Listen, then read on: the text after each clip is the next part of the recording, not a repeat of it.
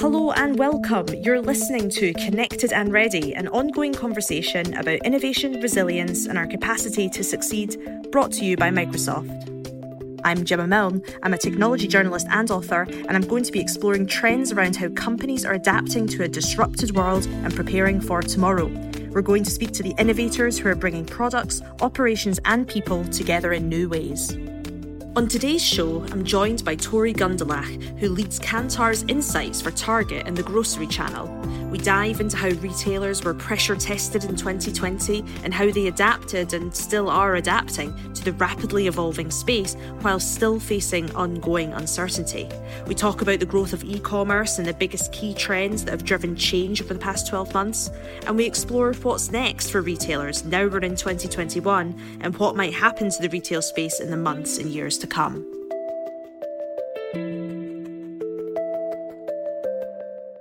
Tori, thank you so much for coming and joining us on Connected and Ready. I wonder if you could start by just telling us a little bit about who you are and what you do. Hello, everyone. I'm Tori Gundelach. I work for Kantar. I'm an SVP of Retail Insights, and I lead a team that particularly focuses on mass and grocery, in addition to all broader trends in retail and consumer trends that are impacting retail. And prior to Kantar, I worked at a couple of different retailers, so this is definitely a topic that's near and dear to my heart, and I'm excited to be here to talk more about it today. Awesome. We've been talking about trends and what's been going on in the world of retail in a completely different way, but also more, I think, than in previous years, particularly in the mainstream media. But I'd love to hear from yourself, considering you're an expert in this space. What would you say were the biggest trends or changes that took place across retail across the last year? Well, it's definitely been a crazy year, but there are a few areas that really stick out. Although, quite honestly, there's probably very few parts of retail that didn't have some sort of impact to them this year. But I think if I look at what would maybe be the top three in my eyes, I think the first one is that you can't ignore the growth of e-commerce or omni-commerce in 2020. And we've all heard the stat that the pandemic accelerated online growth 3 to 5 years in a matter of months or even weeks. And that has definitely stressed the logistics and the supply chain operations, not to mention profit numbers for retailers. But I'm going to come back to profit in a second. I think one of the more surprising things is that shoppers who engaged in online in 2020 are different than who we would traditionally think of as our online shoppers. We typically think of that kind of millennial family, but we saw a lot of older shoppers really try new capabilities to the point that in the spring in particular, the online only shopper was really more of a mature or boomer generation. And while that might seem surprising, it actually makes sense when you think about who has the most motivation to stay out of the store during a pandemic. But I think when you look at the growth of e-commerce, I think that it came from some non-traditional places, which is probably the more interesting thing. Then circling back to my point about logistics and supply chain, disruption, of course, this year was more than most of us have ever seen in our careers. And I think the retailers that were able to be nimble and flexible were really the ones that fared the best. And also some of the bigger players who had muscles they could flex that maybe smaller players weren't able to have access to are also retailers that came out as winners. It might have been as a bigger retailer that you were at the top of a supplier's fulfillment list. Of course, if I'm a supplier, I'm going to fill from my biggest, most important, most strategic client down. But also we saw bigger retailers had some additional levers to pull, maybe more creative levers to pull in terms of being able to control private label manufacturing, divert food from restaurants, really be able to take on some tactics that a smaller retail chain probably wouldn't even have the right resources to be able to want to do some of those sorts of things. So I think that when you look at logistics and operations, there's a couple of different sub-stories just related to being scrappy and nimble and flexible, but then also the bigger players really were able to step in there and take some actions that smaller players weren't able to. And then finally, I think the last big trend that I have to mention is just the change in the shopper and retailer relationship. And that relationship then in turn impacted operations. Not surprisingly, we've seen shoppers reduce the number of retailers they shop, both in-store and online, and they've consolidated trips. They're making fewer, bigger trips. The baskets have gotten really big. We've even seen categories like seasonal product have turned to be basket builders instead of trip drivers like they traditionally have. And that has caused sales to shift channels. If you look at back to school, for example, of course, a retailer like Amazon really benefited from shoppers saying, you know what, I'm not even engaging in the physical aspect of retail. But we also saw traditional supermarkets really benefit during times like back to school this year, where shoppers, well, normally you wouldn't be like, hey, I'm just going to get my school supplies at the grocery store. This year they were like, I'm not making a separate trip. I'm just going to get what I was able to here. And as we look at the holiday season for 2020, we've seen shoppers place a retailer's ability to create a safe, hygienic environment placed way above anything related to price, budget, stressful experiences. So just in general, the way that shoppers are evaluating and that relationship with the retailer has changed a lot in this year. Before we dive into some of these trends that you've already mentioned, beyond the obvious challenge of simply being able to stay in business, could you give us a little bit of detail on what are the sort of bigger challenges or the nuanced challenges the retailers that have been facing this year? What kind of hurdles? Yeah, one of the challenges, quite honestly, has just been the pace of change and sales trends and what are hot categories have literally been changing from week to week, and retailers have had to adapt to that. Particularly if you think back to the spring, we of course have normalized a little bit, but we had a time period, quite honestly, a decently long time period in 2020 where from week to week, literally the things that were selling and that were in stock, that were needed by shoppers were pretty different. And so any sort of planning process that retailers had really went out the window, and they had to lean on their reactionary tactics a lot more. And that's tested the relationship between suppliers and retailers. And suppliers who over communicated this year were able to be transparent, are really going to feel the benefit of that partnership in the upcoming year. If for no other reason than a retailer feels like they've removed some of the uncertainty that they're facing. Then related to this also is profit. That's been a huge topic this year. Of course, top line sales are through the roof for almost all sectors of retail, not 100%, but the majority of the retail sector is seeing record years. But profit can be really difficult. In addition to all of the COVID-related expenses, outfitting stores with plexiglass and floor markers, associate bonus pay, extra cleanings, all of that stuff that is more pandemic related. We've also seen significantly more sales come through e-commerce, which I already mentioned, and those are less profitable sales, whether it be because product is having to be packed and shipped, or realistically more relevant to this year's conversation, the increased labor to pick, pack, stage, for then a shopper to do either pickup or last mile delivery. So you mentioned about week-to-week changes and retailers having to adopt reactionary tactics in order to keep up. I wonder if you could just tell us a little bit about what those tactics were. Yeah, those tactics are going to look different depending on what category we're talking about, what retailer we're talking about, of course. And a lot of that would be split with import versus domestic businesses. So if I start with imports for a second, because that's probably been less of a hot topic this year, in a lot of those cases, it was understanding what's happening globally, what's coming through the port. Looking back in March, how do I change my holiday plans for 9 months in the future, knowing that we might need to buy inventory in June if I want to have it on the shelf in December because there's delays happening in the port and those sorts of things. So just kind of looking further out in an imports business and understanding there's going to be delays. I probably need to be really conservative in terms of how early I'm bringing in inventory.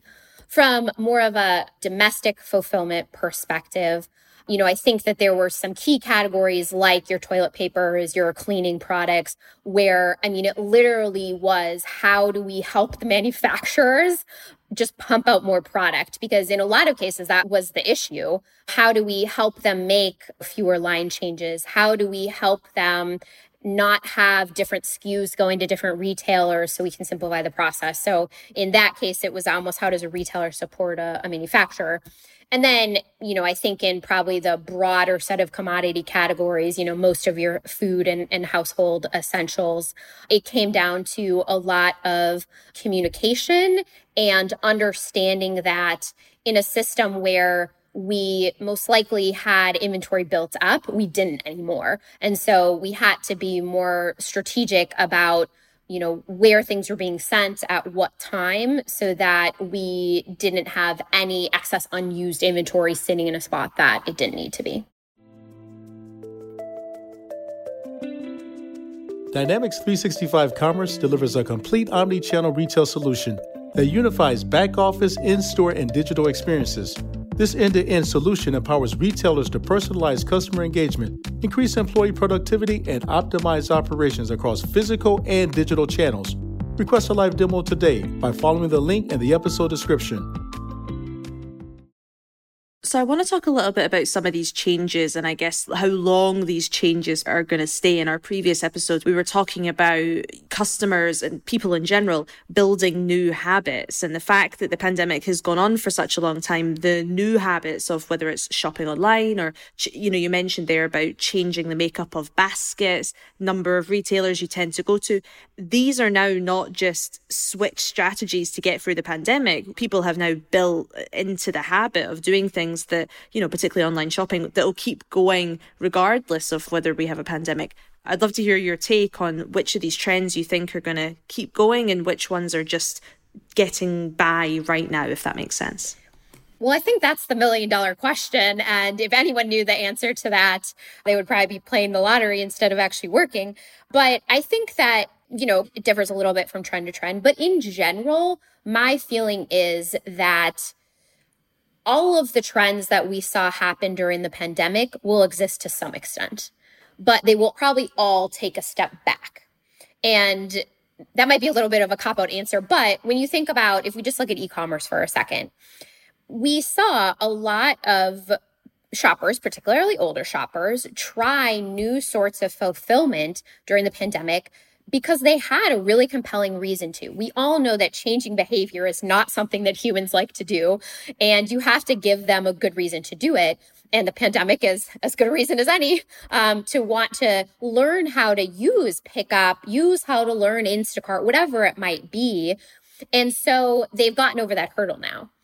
Now, I don't expect that we're going to see the majority of shoppers in the US move to be mainly online shoppers. There's very few people that are online only shoppers. Only about 2% of shoppers are online only. Even in the peak of the pandemic in April, we got a little closer to 10, but it's back down to, low single digits at this point. So I don't think we're going to move to this space where stores are irrelevant and people are hardly using them. But I think what we're going to see is that shoppers are going to use these new fulfillment methods as tools in their toolbox. And those of us in the industry like to think about channels as finite things, like this is online, this is in store, or this is pickup, this is last mile delivery. But as a shopper, you're just literally thinking about what's the most convenient way for me to get the products that I need today. And I think that this has just gotten people more comfortable with a broader set of ways to get that product in the way that they might need that day. So I think that you're going to see, kind of a broader set of behavior related to e-commerce, but I don't think that it's necessarily going to be, oh my gosh, people figured out that they don't have to leave their houses and now they're not going to do that anymore. I think that if anything, we've seen the physical stores still play a really critical role, and there's no reason to think that after the pandemic that would go away. So, that's just one example, but I think that whether you're looking at e-commerce or SKU rationalization is another one where, we saw SKUs cut way down. I think that we're going to have to reintroduce some of those SKUs. Small sizes is a great example that have really gotten taken off the shelves this year because people are making fewer trips, more stock up trips. Nobody wants a size that's only going to get them 1 week. But longer term, you have to believe that some of that behavior is going to come back, where once people start eating out at restaurants and maybe don't cook at home every single night of the week, they're going to need smaller portions. So some of those SKUs are going to have to be reintroduced. Now, are there categories where we had 20 flavors and we've cut to 4? We probably don't need to go back to 20. Absolutely. So that's kind of what I mean, where, I think we're going to give some of it back. But I think that, to your point, this has gone on long enough that a lot of the behavior will have some stickiness to it. And just quickly, I haven't heard that term before, SKU rationalization. Can you just quickly define that for anyone who hasn't heard it before? Yeah, absolutely. It's basically going through a rationalization process to say, do I need all of these individual items in the category or in the aisle or whatever it might be? And I think that Scents and Flavors is probably the most classic example of that sizes as well, where do I need a 12 ounce, an 8 ounce, and a 20 ounce? Or if I just have the 8 ounce, will that satisfy people? Or do I need lavender and vanilla and lemon and fresh scent? And I think that we, for a lot of reasons, condensed the number of choices that we were giving shoppers in 2020. And I think we're going to find in some cases, we were giving them too much choice before and they just substituted into what we gave them. But I think there will also be some cases where we find, now that we're out of the lockdown quarantine, some of those SKUs, some of the items that we pulled off the shelf, actually were serving a purpose and we're going to have to put them back. But that will be the balance and kind of a step process to get back to that. So you mentioned that, consumers are obviously trying new ways of getting products, whether it's, shopping online, doing curbside pickup, but also this idea that realistically, it's not that everything is going to shift to everybody just using these new tools, but rather they really are tools in a toolbox that they have the choice around. And of course, at the moment, convenience is the driving force here. Do you think convenience is still going to be, I guess, a thing that consumers really focus on moving forward? Or is it just because of the pandemic? When we think about things like work-life balance, being able to have more time, convenience has always been something important, but is it even more important now that we simply have more tools? I think that convenience is always going to be important. I think that what convenience means has shifted a little bit, where maybe pre-pandemic convenience was a bit more about speed and how fast can I get something. And maybe now convenience is a bit more about kind of ease and having availability and getting the right thing. And so you would have to imagine that post-pandemic, the definition of convenience will change a little bit more. And part of that does have to do with other things that are going on with shoppers' lives. If we have more people that are long-term working from home, that impacts the way that they think about convenience. On the flip side, we'll have more people who are working from home who are back in the office. And so maybe home delivery has been convenient for them during this time because they're home at all hours, so it doesn't matter when a delivery shows up. But maybe now when I'm back to work, curbside is a more convenient option because I can swing by on my way home. So I don't know that convenience has become more important during the pandemic. I think what convenience means to shoppers has changed a bit during the pandemic. And so I would expect that out of the pandemic, it will maintain that heightened sense of priority. But what that actually means, how it comes to life, will look different for shoppers. So let's talk a little bit about some of the changes that retailers have had to make over the last year. And obviously one of the big ones that has been talked about a lot is product fulfillment and being able to get products, whether it's the different types of products or just physically getting a product from A to B, from retailer to consumer. And I wonder if you could give us maybe an example or two of how retailers have been able to adjust what they do or how they behave, whether that's in terms of how they just get the inventory to the consumer or perhaps manage the expectations around not being able to get inventory to consumers. Yeah, well, of course, the more fulfillment types that are available, or even just having a bigger contingent of shoppers that engage in that broad set of fulfillment types, adds more complication to the process for retailers. So simplicity has been a focus this year. not just in terms of the growth of fulfillment types, but also, as you mentioned, because of the in-stock situation that we were in. And this is where we saw retailers turn to things like reducing the items that they carry to bring that simplification to life. Target has used the example that with one of their big suppliers, they went from carrying about 700 of their SKUs to about 70 of their SKUs. And this really simplifies things from end to end. On the manufacturer side, it means fewer production line changes. It means less warehouse slotting. It means once you get to the retailer, less items that a store team member on the floor actually has to put on the shelf. So it just made a system that was really stressed to a breaking point help reduce some of that stress. So that's just one example, but overall, any place that things were able to be simplified, we saw retailers leaning into that. And then in addition to that, knowing you're not going to get everything right or even close to right, we've seen a focus on transparency and really letting shoppers know what's going to happen. So as an example, we've seen retailers like H-E-B feature the quote unquote best available toilet paper, which is really letting shoppers know up front, you're going to get whatever the personal shopper can get you off the shelf. And if you're not happy with that, don't order it. Go into the store yourself and sort out your situation there. But not wanting to wait until that last minute when you're expecting the product to show up at your house, or even to that moment when you get to the store and you're expecting product to be on shelf. We really saw retailers try to not only give visibility to what was in stock, but have some specific messaging around this product isn't going to be here so that shoppers really knew what to expect. Let's go one level higher, I guess, or further upstream in the retailer's ecosystem and talk a little bit about forecasting. You touched on it a little bit already, the keeping up with the pace of change and simply just being able to know what's coming next. But what have retailers been doing to be able to forecast when their historical data that they've relied on previously may no longer be an accurate prediction of what they can expect? Well, that's exactly it. Most retailers' forecasts have relied on past history. You basically take the past history and then figure out how much kind of up or down it's going to be from there. And even new items are often forecasted by using lookalike items history. But in the past year, there's been no trend to go off of, or said a different way, the trend line has been broken.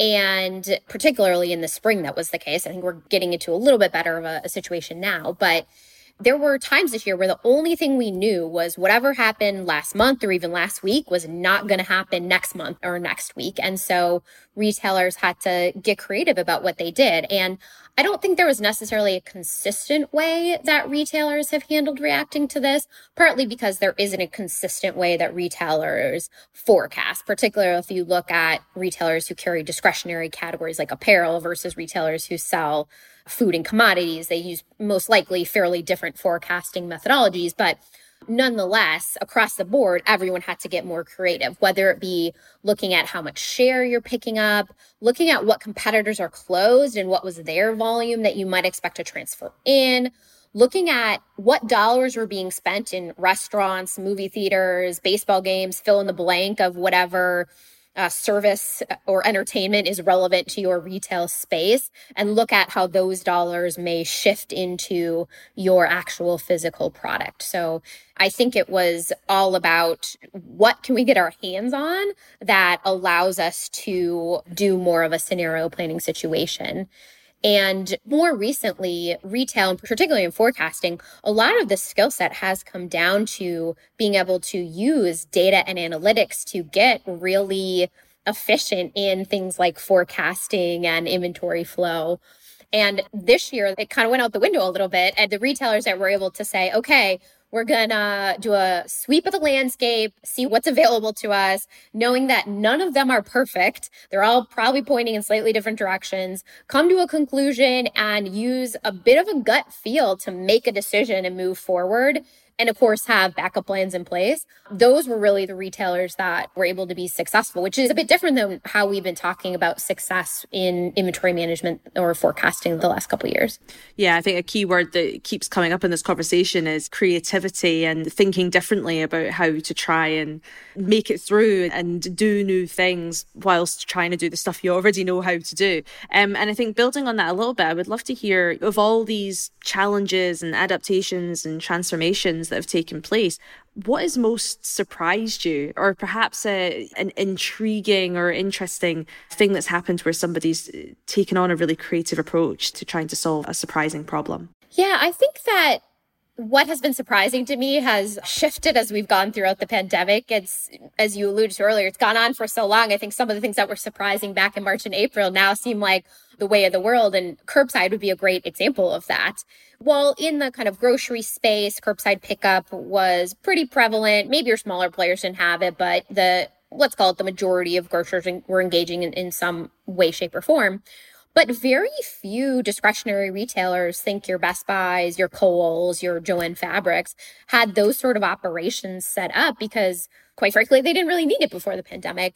And the ability of those retailers to basically patch together a solution in a matter of weeks to offer a totally new fulfillment type for them, I think was pretty surprising. I think that a lot of people thought it would have taken longer for that. Now, again, fast forward 9 months, we're like, yeah, of course, everyone has rolled out curbside. So it doesn't seem so surprising at the time. But so maybe the answer is just the pace at which retailers have actually been able to show up to their shoppers in a different way, whether it be offering new fulfillment types or even just constantly from week to week changing what they've featured on their landing pages. You know, knowing this week is maybe about pantry loading, this next week is about comfy clothes to work at home in, the following week is, oh, wait, now I need actually a desk and a chair to work at home in. And that has continued as we've gone throughout the pandemic. And I think what's added to that is, from a shopper perspective, one of the things that's been most surprising is that even though we're in a recessionary environment, we haven't seen a whole lot of recessionary behavior taking place. We still see really high ticket items being purchased. We still see less kind of trading down into lower price point brands. Across the board, there is a lot of behavior that doesn't align with what we've seen in past recessions. And so whenever shopper behavior doesn't align with what we would expect, that just creates more situations that the retailer has to react to that they weren't expecting. You know, a lot of the conversation in the spring was, okay, we have such high unemployment. People are worried about where their next check is coming from. And then you see high ticket items like trampolines and swimming pools not able to stay on the shelf. So it causes unexpected results for retailers, or unexpected situations for retailers that they didn't know were coming. Well, that actually leads quite nicely into my next question, going back to one of your trends, which was about this sort of shopper-retailer relationship. And also you saying there about not seeing as much of this recessionary sort of behaviour. And when we think about this, you know, shoppers are really wanting to sort of just see cleanliness and hygiene and safety, and that's what they're wanting from the sort of particularly the in-store shopping experience. What are you seeing in terms of expectations of customer experience beyond that? Because if people are still buying big ticket items, but at the same time they just want to feel safe, what does it mean when we start talking about, you know, retailers having to keep up with everything, but at the same time still provide some kind of experience that isn't just this, we're all panicking kind of thing, at least not now anyway? The word experience can mean a lot of different things. So in today's world, that a lot of times is coming through in more of a digital experience. And in, let's call it, back half of 2021, I hope for all of our sakes, experience is able to come through in more of a physical sense, and we can get back to some of the types of things that were happening in physical retail that shoppers really liked. But I think that there is a hierarchy of needs for shoppers. And, you know, traditionally, that hierarchy of needs has been price point or being able to stick within my budget was the most important. And then you kind of moved into this, a retailer creates a shopping environment that's not stressful. In the last couple of years, we've seen those really become equal or even kind of flip-flop a little bit. So before the pandemic, it was, okay, can you get me what I want to buy at a price that is reasonable? And can it not give me gray hairs while I'm doing it? And we've just seen that the safety, health, hygiene has shifted in that priority list to be number one. I think eventually that will go away. How fast it goes away is, a question that's still meant to be seen. And I think we'll learn a lot more in the next couple months. But I think that also holds true when we think about things like e-commerce fulfillment. There's a baseline that you have to have. Nowadays, there's very few retailers that can get away with having no e-commerce or omni-commerce, however you want to think about it, experience. You have to have some sort of ability to allow people to browse online, order online, but you don't have to be the best. And I think that's longer term. Obviously the next couple of months, things are going to still be a little bit abnormal, but coming out of that and thinking about how you take those expectations that have changed in stride, it's about making strategic choices. You can't do it all. You have to meet that baseline expectation for whether it be price, stress, hygiene. But then beyond that, you have to pick what you're going to be good at and double down with it. So, if I'm Costco, I need e-commerce experience, probably more than what I have now, but I don't have to be the e-commerce leader. Or Target just announced they're going to drop their subscription services. Great. If a shopper doesn't demand that you have a fulfillment method and you can do something better, focus on that. So I think that we're going to see making hard decisions is going to become a differentiator for a retailer because it's exactly what you're talking about. There's so many expectations and different sorts of changes in the retail environment. It's meet that baseline across the board and then pick one area to do really well. And that's how you'll stand out to a shopper. Let's talk a little bit about technology before we wrap up, because I want to hear from yourself, considering you're looking at trends and how things have changed, not only just this year, but over time. In what ways is technology or sort of different tools enabling retailers to keep up and make rapid shifts? And thinking about it more broadly across the ecosystem, how is technology supporting and accelerating what they can do when we think about sort of scaling across and being able to build into 2021 and beyond? Yeah, absolutely. Retailers are definitely in need of more technology to keep up with the rapid changes that are happening. And I would say most retailers knew that pre-pandemic, but this has really shined a light on that. And probably the biggest spot for technology across the board, I think, is automation in fulfillment. And this is why we see retailers like Albertsons adding takeoff technologies, systems into their store back rooms, because human labor just can't keep up with the pace at which e-commerce sales are growing, particularly on the commodity side of things where we're still in our kind of adolescence versus having a more mature e-commerce business. And I know we like to talk about a lot of the jazzy things in technology like drones and driverless delivery. And those, of course, could help. They're a little bit further out, but they could help. But just imagine if we reduced the number of hands that touched every gallon of milk that's now sold online. Sometimes the biggest impact can come from the things that are a little bit less cool. And so I think that what we're going to see is just automation in day-to-day fulfillment that is happening with a person today. They're walking down the aisle and picking something up and then either staging it for pickup or delivery. And the problem so far has been that fulfillment automation is still pretty expensive. It takes physical changes to either a store or a warehouse, depending on how you're doing it. And the good news about the pandemic is that with more volume coming through omni-commerce, the math on spending that CapEx to invest in some of that automation is starting to get easier. I'm sure that actually a lot of retailers that had wished they had done that about 2 years ago, and now they're trying to play catch up. But, those folks that sit in roles who are accountable for getting a retailer to invest in that sort of technology and automation, their argument just became a lot stronger this year. And so I think that's going to be one of the things in 2021 we see a lot of is, 2020 was literally just like, let's keep the lights on. And now it's, okay, we've got X amount of additional business coming through, digital, online, e-commerce channel. How do we go back and actually put the infrastructure in place to do that? And that's going to have to be through technology and automation. So yeah, building on that sort of final question, looking forward, what is it that you think retailers should be focusing on to keep driving, engaging customer experience and growth? And, you're saying, I'm sure a lot of retailers were wishing they'd made that investment in technology, for instance, a couple of years ago.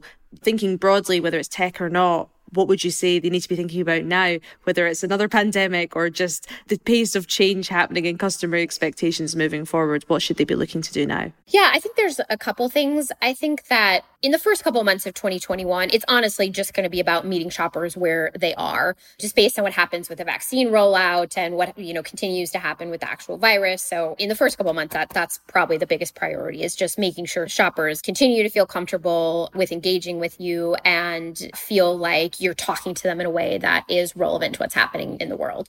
But I think when you look beyond that, there's a couple different things.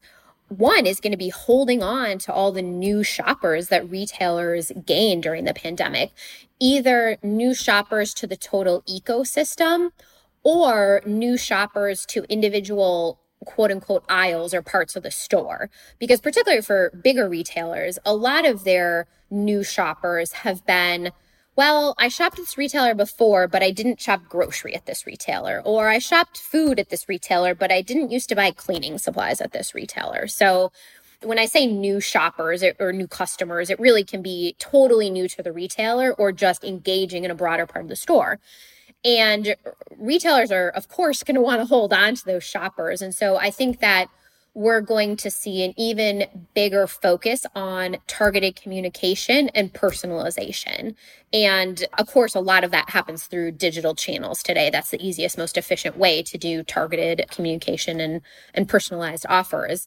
And when you add on the fact that many retailers now have pretty big businesses in media themselves, it's even more reason to expect that there's going to be a lot of time, talent, and attention put on how do we do personalized communication that is going to keep all of those shoppers that we gained during the pandemic for reasons in a lot of cases that were outside of their control. And then the other thing I'm watching for is some mergers and acquisitions. So we know that there were some winners and losers, which always creates an environment for mergers and acquisitions. We also know that the pandemic shined a spotlight on capabilities that retailers weren't great at or places they were struggling with. And then thirdly, we know that retailers stockpiled a lot of cash because there was so much uncertainty in 2020. They wanted to make sure they were prepared for anything. So those three things create this environment in 2021 and even probably into 2022, given that there'll still be some uncertainty in the first half of 2021, where, I think we're ripe to see a retailer, maybe buy even a technology company that helps shore up something that they're not very good at, or see two competitors decide that they're better to merge to actually stay afloat in the world as we know it. Because in general, once we get to the back half of 2021 and 2022, we are going to see the total retail dollars start to decrease a bit. That water level will go down a bit as we see dollars flow back into restaurants and flow back into other service areas. And so the next, let's call it 12 months, is about maybe 6 to 12 months is about setting yourself up as a retailer to keep as many of those dollars as you can when the floodgates open or the water starts to seep out.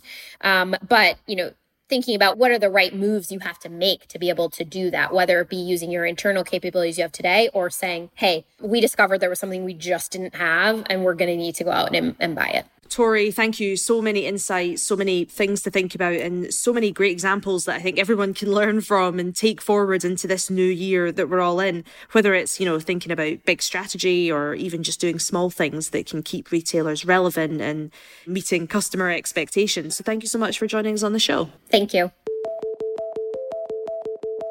That's it for this week. Thank you so much for tuning in. You can find out more about Tori's work and indeed some of the broader themes we discussed today in the show notes. If you enjoyed the episode, please do take a few moments to rate and review the podcast. It really helps other people discover the show.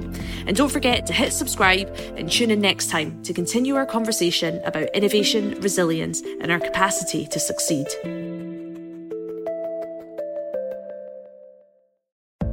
Learn how Microsoft Dynamics 365 Commerce can help you personalize customer engagement, increase employee productivity, and optimize operations. Request a live demo today by following the link in the episode description.